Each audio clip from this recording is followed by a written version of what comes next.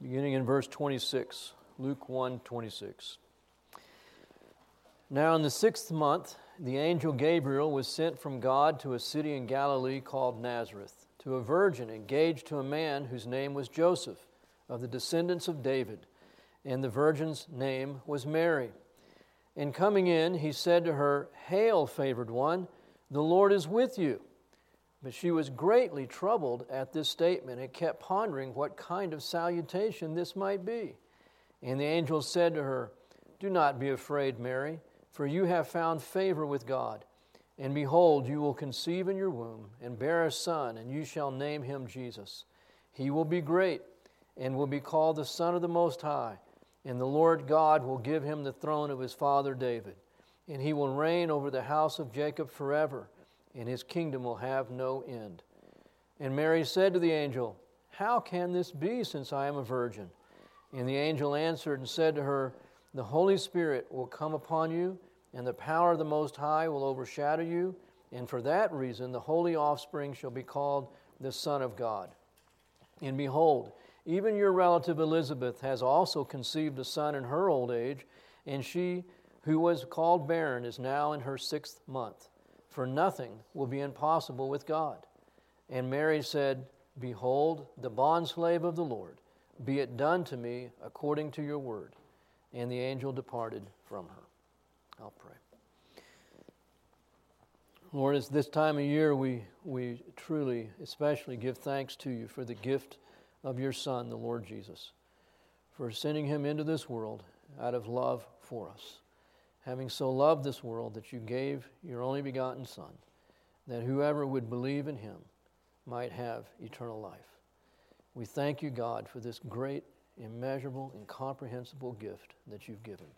And I pray that our hearts would be open to you, and that we would understand, God, by your Spirit's work, your great love for us, and that we would respond to you in faith, in love, and obedience. In Christ's name, amen. You may be seated.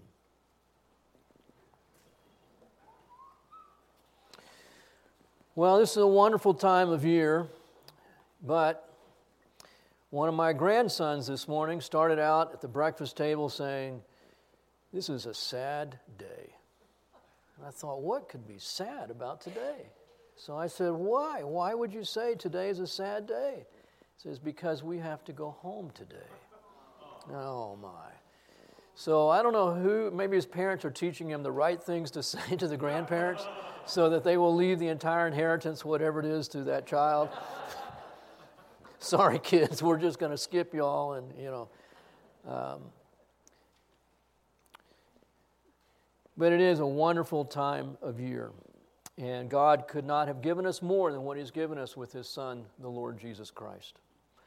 You know, we all love grand entrances. I think we must, because we see them all the time. We're experts at grand entrances. Every wedding, there's a grand entrance when the bride comes into the room.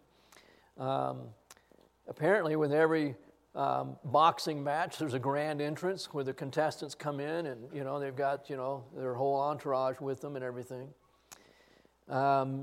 Every time we have a president inaugurated, it's always a grand affair. We love that kind of thing. God, apparently, not so much. At least not with the birth of his Son. Now, when Jesus comes back again, that's going to be the grand entrance that tops them all. But the first time he came, it couldn't have been more understated. No one would have expected it to be this way. I think when, God used Elijah to bring down fire from heaven, that was pretty spectacular. When God destroyed Sodom and Gomorrah, that was pretty spectacular. Apparently, when Superman came to the earth, it was a lot like that. A spaceship that looked like a ball of fire coming into the earth. As the story goes, we know it's just make-believe. But Superman, in our secular society, is a picture of a Savior coming into this world in a ball of fire on a spaceship. Absolutely contrary to how Jesus, the true Savior, came into this world. It is so understated, really. It's amazing. And I want to look at the details of what I just read here, but really it begins even before Luke 1 and Gabriel, the angel, coming and making the announcement to Mary. The story begins long before that with a genealogy. And there are only two of the four Gospels, two genealogies of Jesus, Matthew and Luke. Mark and John skip the genealogies of Christ.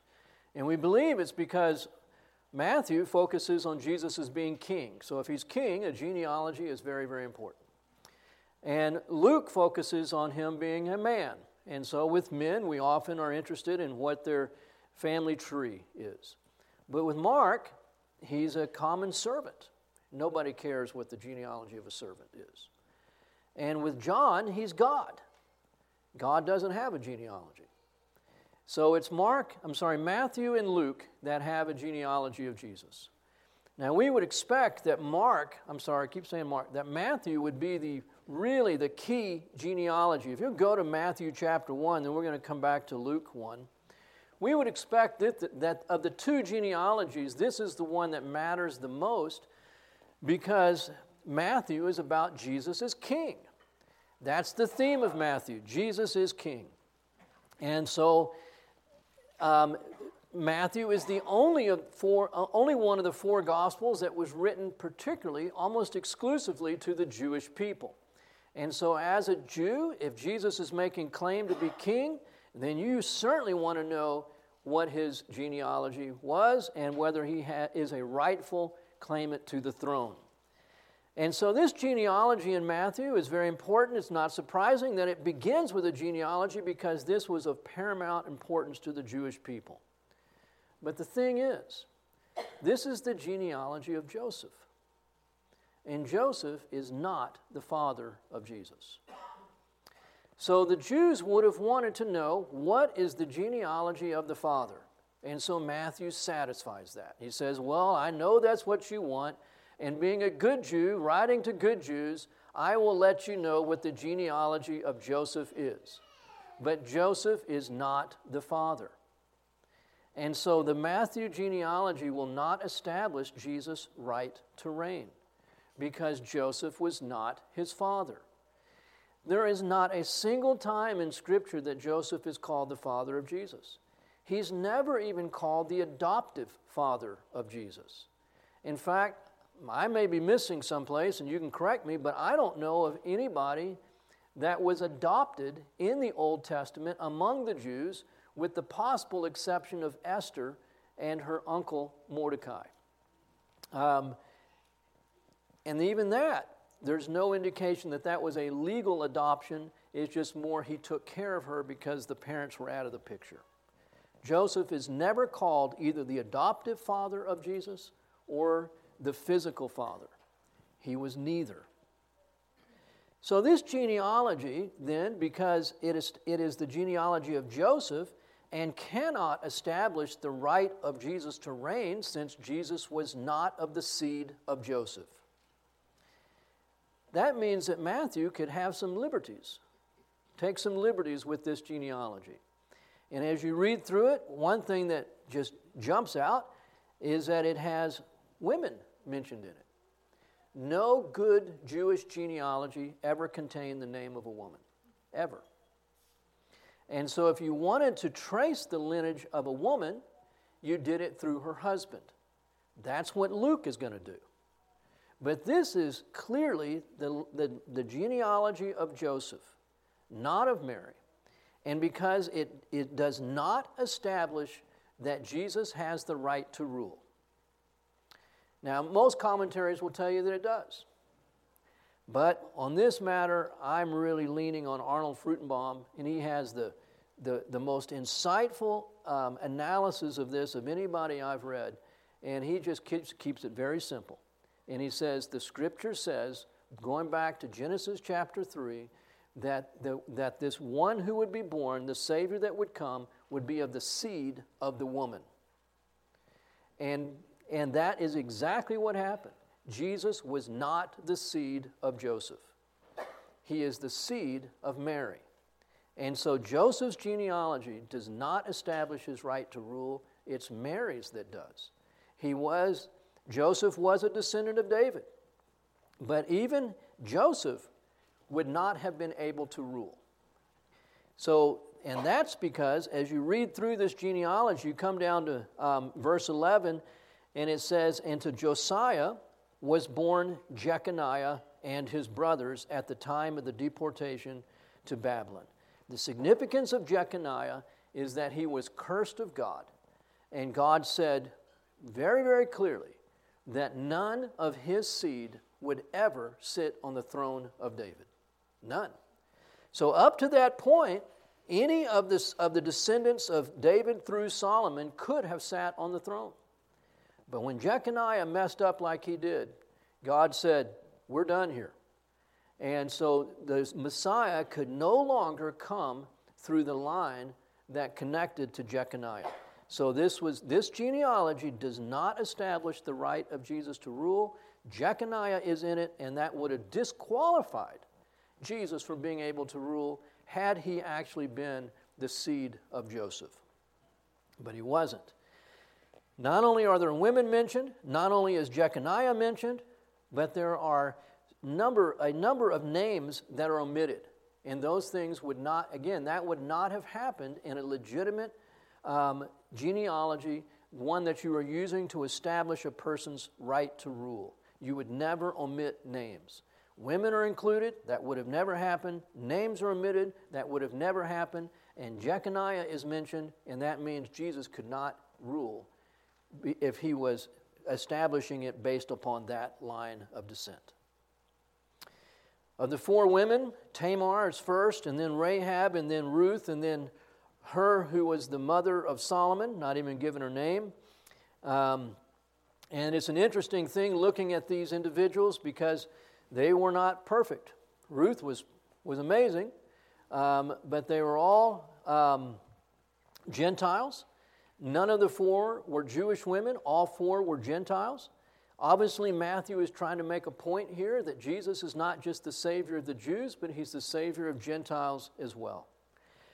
I appreciated that one commentary, Stanley Toussaint, he wrote, and he says, even from the very first line of Matthew, where it says, the book of the genealogy of Jesus Christ, the son of David, the son of Abraham, and he says he reverses the natural order there, and then he turns around and he starts talking about Abraham first, but in that very first verse, the son of David, that's the emphasis, Jesus is given to the Jew. Son of Abraham, Abraham is more than just the one who brought blessing to the Jewish people, but God said all the nations of the earth would be blessed through Abraham. And so Matthew from the very beginning is saying, yes, he is the king of the Jews. He has been given to the Jewish people. He is the son of David, but he is also the son of Abraham, and Abraham was the one who would be, through whom all the nations of the earth would be blessed. One writer says, as you look at these four women that are mentioned, one, we have a picture of Tamar, the sinner, and then of Rahab, of salvation, of Ruth, of the grace of God, and then her, speaking of Bathsheba, of the restoration that God brings. Tamar, Rahab, and Bathsheba, all guilty of sexual immorality, and yet God has graciously worked through their lives to bring about this direct line to Joseph, the supposed father, but we know not actual father of Jesus. It's an amazing genealogy. It's really one that establishes the grace of God and one that establishes the virgin birth of Jesus and establishes the gift of God. But it was never intended to establish that Jesus has the right to rule. Any Jew reading this would have understood that's the case. The genealogy that establishes his right to rule is in Luke chapter 3. And you can look there, and I won't go through all the names here, but there's one point that needs to be made that we can see that this is the genealogy of Mary and not the genealogy of Joseph. It says in Luke chapter 3, verse 23, and when he began his ministry, Jesus himself was about 30 years of age, being supposedly the son of Joseph, the son of Eli, the son of Matthat, and it goes all the way through. What is not clear in our English translation, and it's very clear here in the Greek, is that it says, when it says, the son of Joseph, hopefully your Bible, New American Standard, was good to do this. The, where it says, the son of Joseph, is in italics. It's being supplied. It is not in the Greek. With every other name, the son of Mathat, the son of Levi, the son of Malchi, the son of Janiah, the article is in front of every single man's name, except for Joseph. And so Arnold Fruchtenbaum says that's the clue, that a Jew could read this genealogy and know immediately it is not the genealogy of Joseph, because the definite article, is not in front of his name. This is the genealogy of Mary. But you didn't make genealogies of women, so if you wanted to do it of a woman, you would mention her husband in place of her and leave the definite article off the front of his name. So this is clearly the genealogy of Mary, and establishes Jesus' right to rule, not through Solomon and Jeconiah, but through David's son, Nathan. What does all that mean?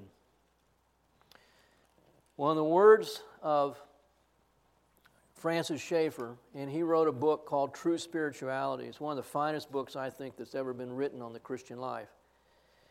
And he points out that the real significance of the incarnation of God becoming man is not the birth. That's just the beginning. And God didn't become a man just so we could say God became a man. But Francis Schaeffer says at that point, it was a much more significant thing than the entrance would lead us to believe. Because the birth itself is so understated, so insignificant. A humble peasant woman who gives birth in a cave, and the baby is put in a feed trough. It doesn't get more understated than that. But the real significance is that a naturalistic world, as Francis Schaeffer says, has now been ripped open. And now the supernatural has invaded the natural. And not just for a moment with a miracle here and there as we see throughout the Old Testament, but for 33 years, God dwelled on this earth. And that means the natural order has been penetrated, has been ripped apart like the ripping of the veil, and it will never be the same again.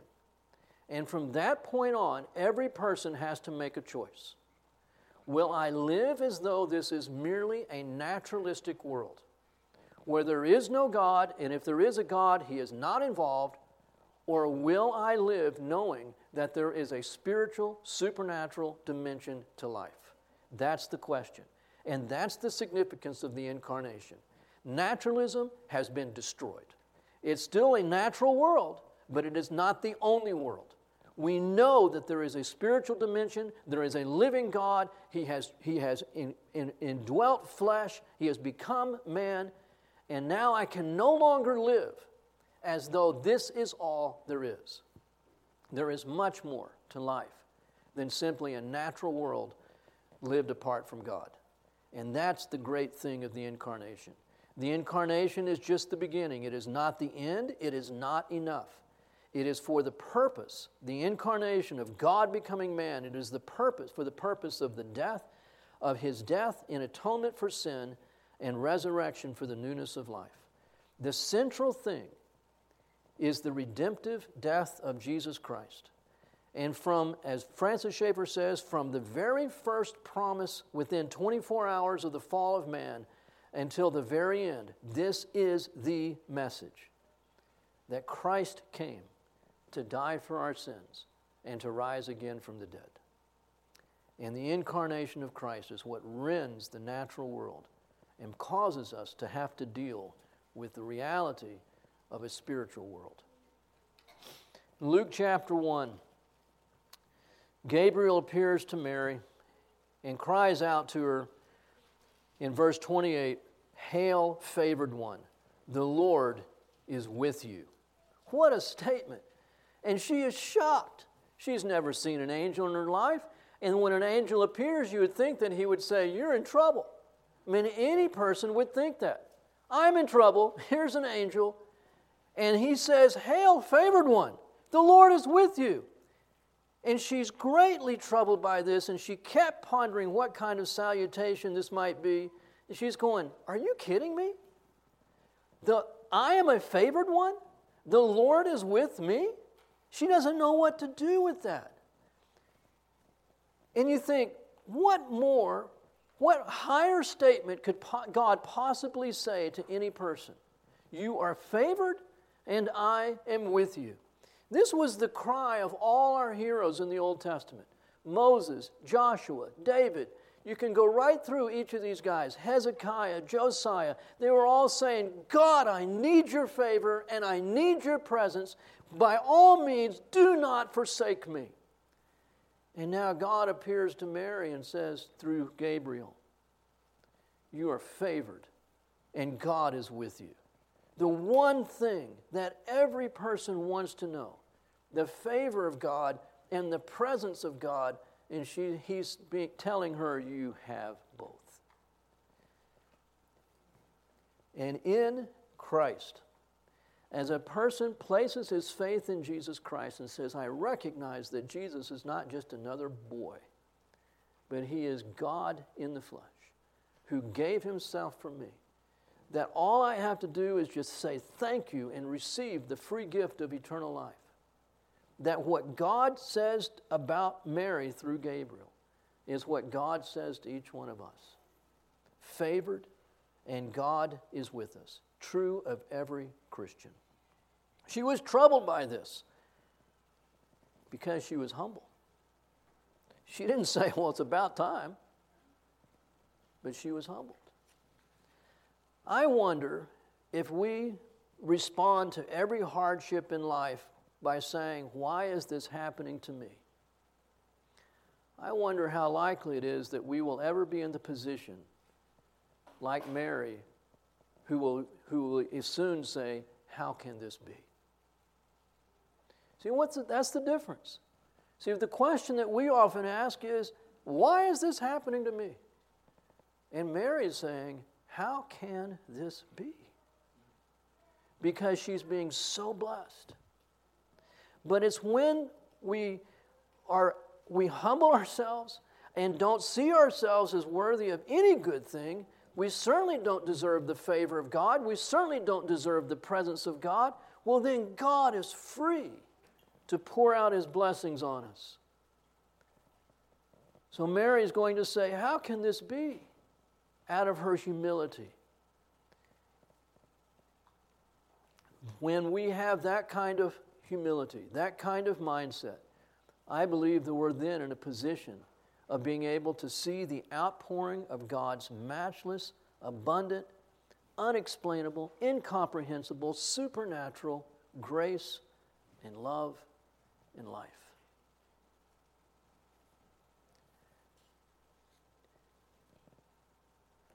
And the angel said to her, verse 30 again, do not be afraid, Mary. You have found favor with God. What qualified Mary to be the mother of Jesus? Well, she had to be a woman. That goes without saying. See, if all we had was Genesis 3:15, we wouldn't have the full story of what qualified her. Because for a long time, up until Abraham, perhaps you could think that any woman would be qualified to be the mother of Jesus. But then we understand, no, it's more refined than that, more narrow than that. It wasn't just any woman, it had to be a Jewish woman. And then with the line of David and the covenant that God gives to David, that line becomes that possibility that of who could be the potential mother of Jesus. It's narrowed further from being any woman to being a Jewish woman to be in the direct line of David. Well, then we know from Isaiah it gets narrowed even further. It needs to be a virgin. So she needs to be a woman, she needs to be Jewish, she needs to be of the line of David, she needs to be a virgin. But I think there's more than that. She needs to be a believer. She needs to be one who has a personal relationship with the living God. She needs to be righteous, moral. And the one thing that maybe we don't think about, but which really is as big a deal or maybe bigger than all the others, she needs to be humble. And that's why God found this woman. She was female, Jewish, of the line of David, a virgin, a believer, righteous, and humble. Because the Scripture tells us it is the humble that God exalts. When we look over and still in Luke chapter 1, Mary gives her, it's called the Magnificat in the subheading here in my Bible, but it says she's in her rejoicing over all that God is doing and will do through her life. She highlights this in verse 52. It says, He has brought down rulers from their thrones, and He has exalted those who were humble. God found the right woman. Jewish, the line of David, virgin, a believer, righteous, and perhaps above all else, humble. And God said, this is a woman I can use.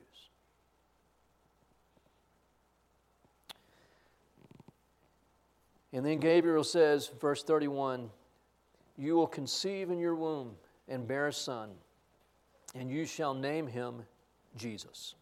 What does Jesus mean? Jesus is a transliteration from the Hebrew name, which would have been pronounced Yeshua, or even Joshua, because the letters are identical. So Joshua and Jesus are really the same name.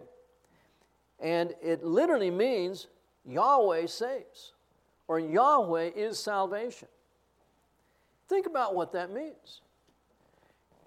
I don't know. I mean, people, obviously we're calling their children Joshua, and so now the Greek here, transliteration of that is Jesus. But I don't know, can you imagine naming your child Savior? And that's basically what they did here under the Gabriel's direction. God saves. Yahweh is salvation, or to shorten it, Savior. And so every time they looked at that little boy and called his name, they're saying Savior. Every time his neighborhood friends played with him, Savior. And even when they hung him on a cross, and his enemies said, he saved others, let's see if he'll save himself. But it's Savior is his name. You will call him Jesus, Savior, and he will be great. And again, another understatement. How great? King of kings, Lord of lords, Revelation 19 says. How great? Given a name above every other name, that every knee shall bow and every tongue confess that Jesus is Lord, from Philippians 2. He mentions 4 aspects of his greatness, and all 4 of these have to do with the Davidic covenant. He will be great, and now 4 things. He will be called first the Son of the Most High. And second, and the Lord God will give him the throne of his father David. And third, he will reign over the house of Jacob forever. And fourth, and his kingdom will have no end. I have to tell you, the reason that I've wanted to preach on this particular passage, and especially those 2 verses, is because, like most of us, I've been very, very discouraged about what's been going on politically. And it is. I stopped watching the news after the votes were counted. I have not watched 30 minutes of news since then. I've just been so discouraged. I've read a few headlines, on my apps that I have on my phone. But as far as turning on the news and watching on TV, I just don't want it. So, that's me. I've been discouraged.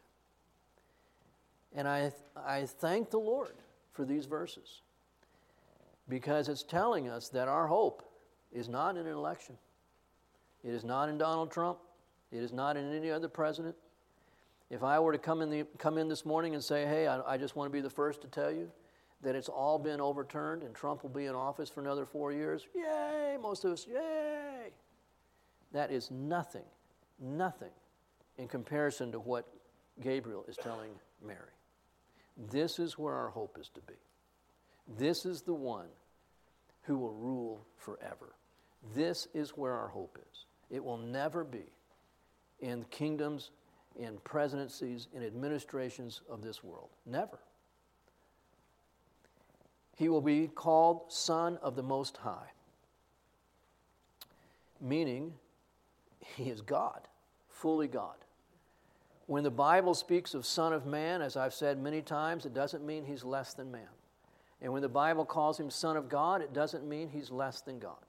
It means he is a full representative, carbon copy of everything that God is. He is God. He is man. And this one, Mary's being told, your son will be God. Wow. This is what Eve expected.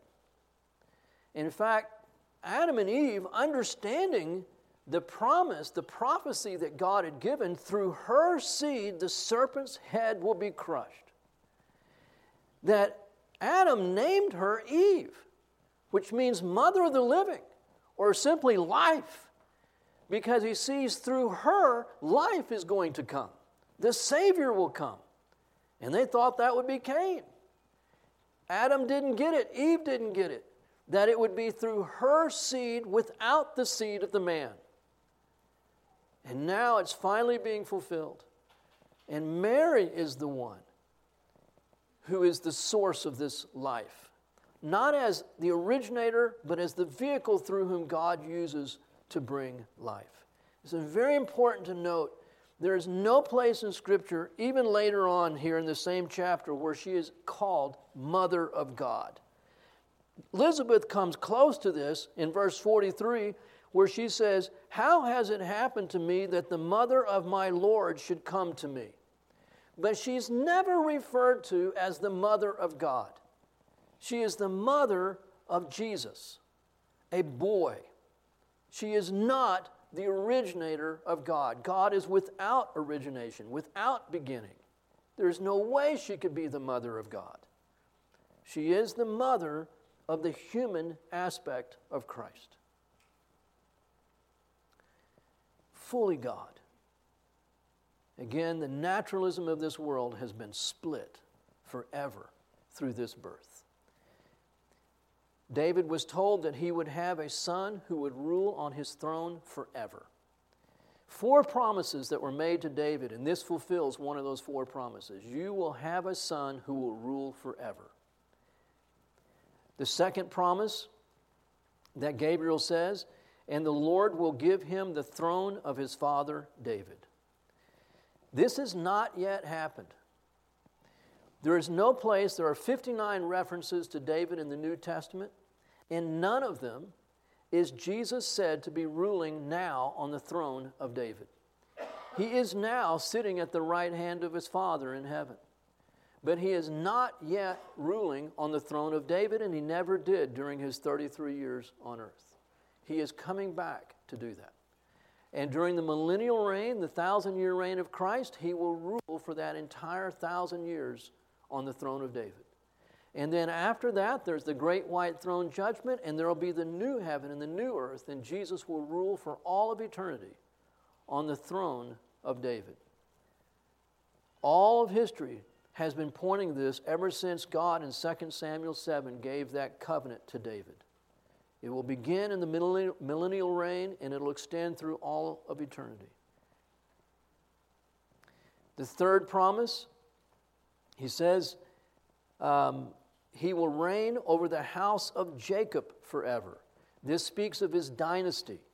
He will not just be on the throne of David, but his reign will last forever. This is distinct from the throne, and it speaks of his reign, and it speaks that he will rule over Israel and be the only one to ever rule over Israel again without any interruption in his reign. And then finally, and his kingdom will have no end. I think this speaks of two things. It speaks of the kingdom itself will never cease, but it also speaks of the scope of his authority, that it is total and worldwide. Son of the Most High, given the throne of his father David, he will reign over the house of Jacob forever, and his kingdom will have no end. This is our hope. Jesus did not come in order to correct the political situation of the world at that time. That day is coming, but we don't live there yet. So, since the day of Christ's birth to the time that we're living in now until the time of the millennium, when we look at Christ and why he has come, we have to see he's come not to reign over this world yet, but he has come to reign in each of our hearts. And every man, woman, boy, and girl has the opportunity now to decide who their king will be, to receive him by faith as their Savior, and in doing so, be given the gift of eternal life. And that's why Christ is here. And if we're thinking that he is here in order to make our lives better or to correct the political situation of the world, we're going to be gravely disappointed. He can do those things, and many times he does. But that is not the ultimate purpose of why he came. It was to save you and me. And Mary said to the angel, "How can this be, since I am a virgin?" It's not a question of unbelief, just a question of, I don't understand, which is amazing. And the way it ought to be, that when God is working in our lives, there ought to be that sense that says, I don't understand how this has happened. How can I be this blessed? And that's the way it is with our salvation. If remember that time, maybe you don't have to look back long, maybe you do, but that moment where you placed your faith in Christ and there's that sense of, how can this be? I have to be the most blessed person on the earth. God has forgiven me.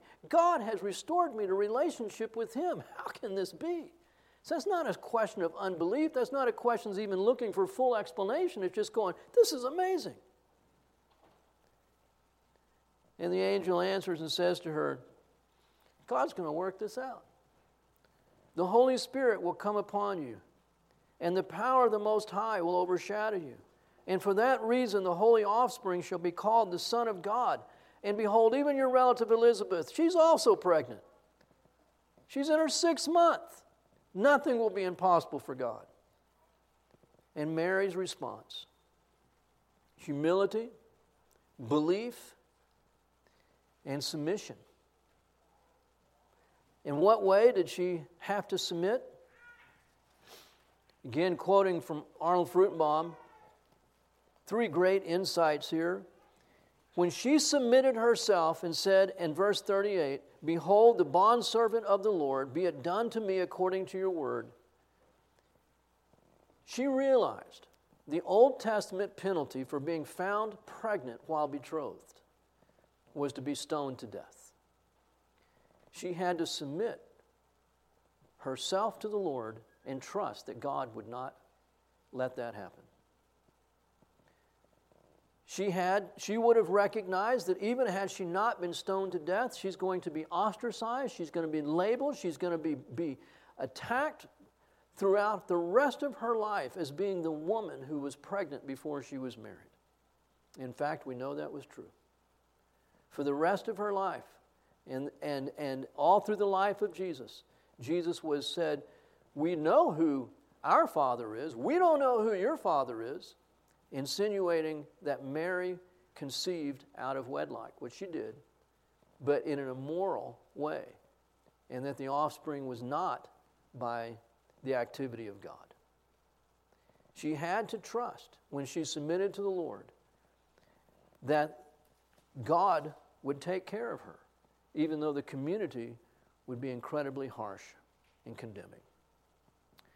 And finally, when she submitted to the Lord, she had to trust God with her relationship with Joseph, because he was a righteous man, and he knew what he had to do.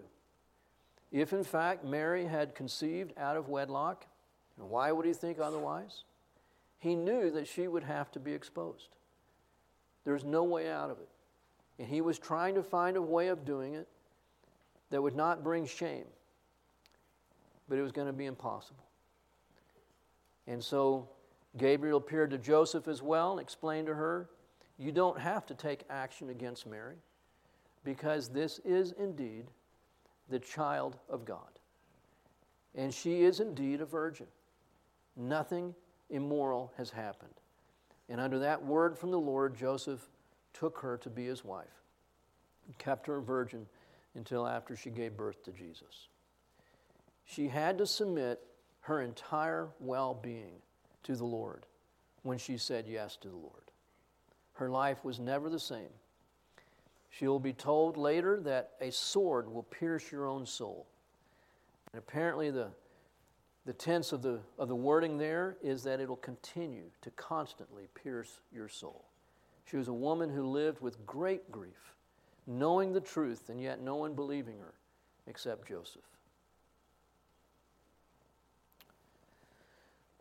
But the big thing here, and again I appreciate the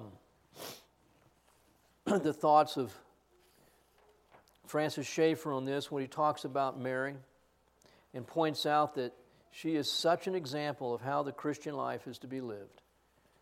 Where Francis Schaeffer wrote and said, the angel has come to Mary and says in effect, Mary, you are going to give birth to the long-promised Messiah. This was a unique promise and unrepeatable. There is something totally unique here, the birth of the eternal second person of the Trinity into this world. What is her response? The Holy Spirit, we are told, is to cause a conception in her womb. It seems to me that she could have made 3 responses. She could have run away and said, no way, God, this is not going to happen to me. I don't want any part of this. She didn't do that.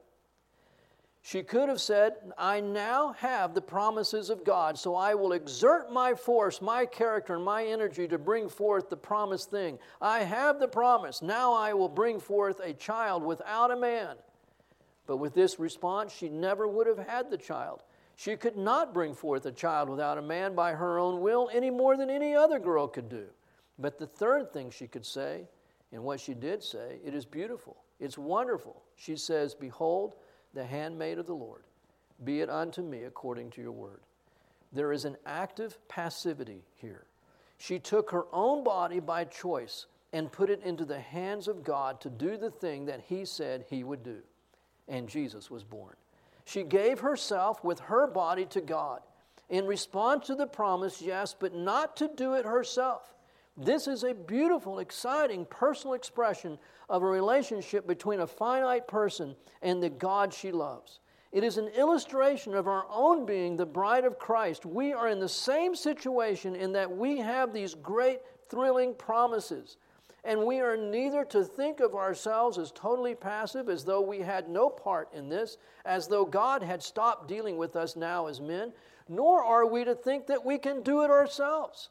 If we are to bring forth fruit in the Christian life, or rather if Christ is to bring forth this fruit through us by the agency of the Holy Spirit, there must be a constant act of faith, of thinking, upon the basis of your promises, I am looking for you to fulfill them, O my Jesus Christ. Bring forth your fruit through me into this world. True spirituality is not achieved in our own energy. It is the power of the crucified, risen, glorified Christ through the agency of the Holy Spirit by faith. That's what makes Mary so remarkable. The response of humility and belief and submission, yes, but she becomes a picture and illustration of how the Christian life is lived. Behold, here I am, Lord. Be it done unto me according to your word. It is an active passivity, as he says. In consequence to her faith, a Savior is born. She has great joy, but also great sorrow and pain. The same thing will be true for you and me. When we say yes to Jesus, the joy just begins, but also the pain and sorrow. There's no political, there's no societal change, but spiritually, salvation, hope, and peace are brought to her and to the world. And I'll just wrap it up with this thought. The three aspects of this paragraph: Gabriel comes and says, "Hail, favored one, the Lord is with you." And then he says, Jesus is king. And then she yields in faith and obedience. It really comes down to that, doesn't it? Think about that.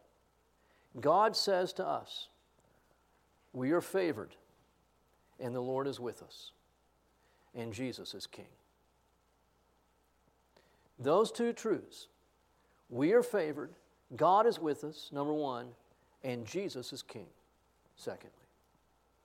And the only appropriate response is to yield to him in faith and obedience.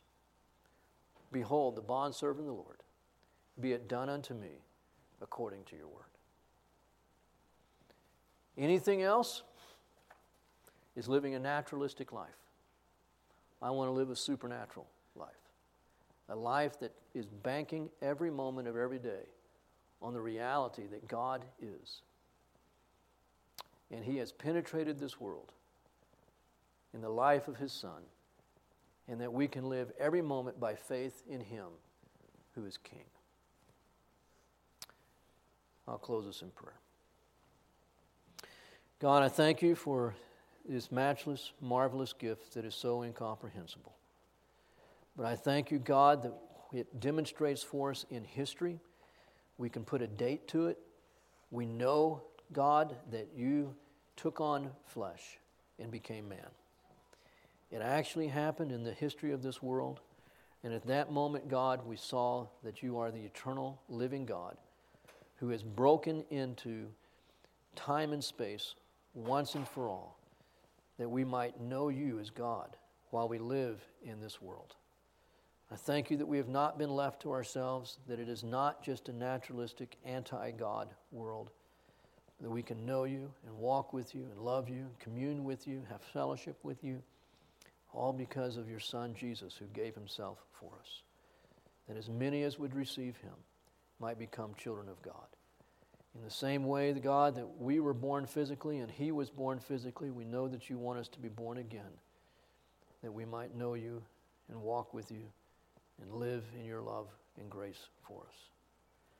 And I pray, God, that we would just have our hearts open, as Paul prayed in one of his letters, God, that our hearts would be open to comprehend the love of God in all of its glory and expanse.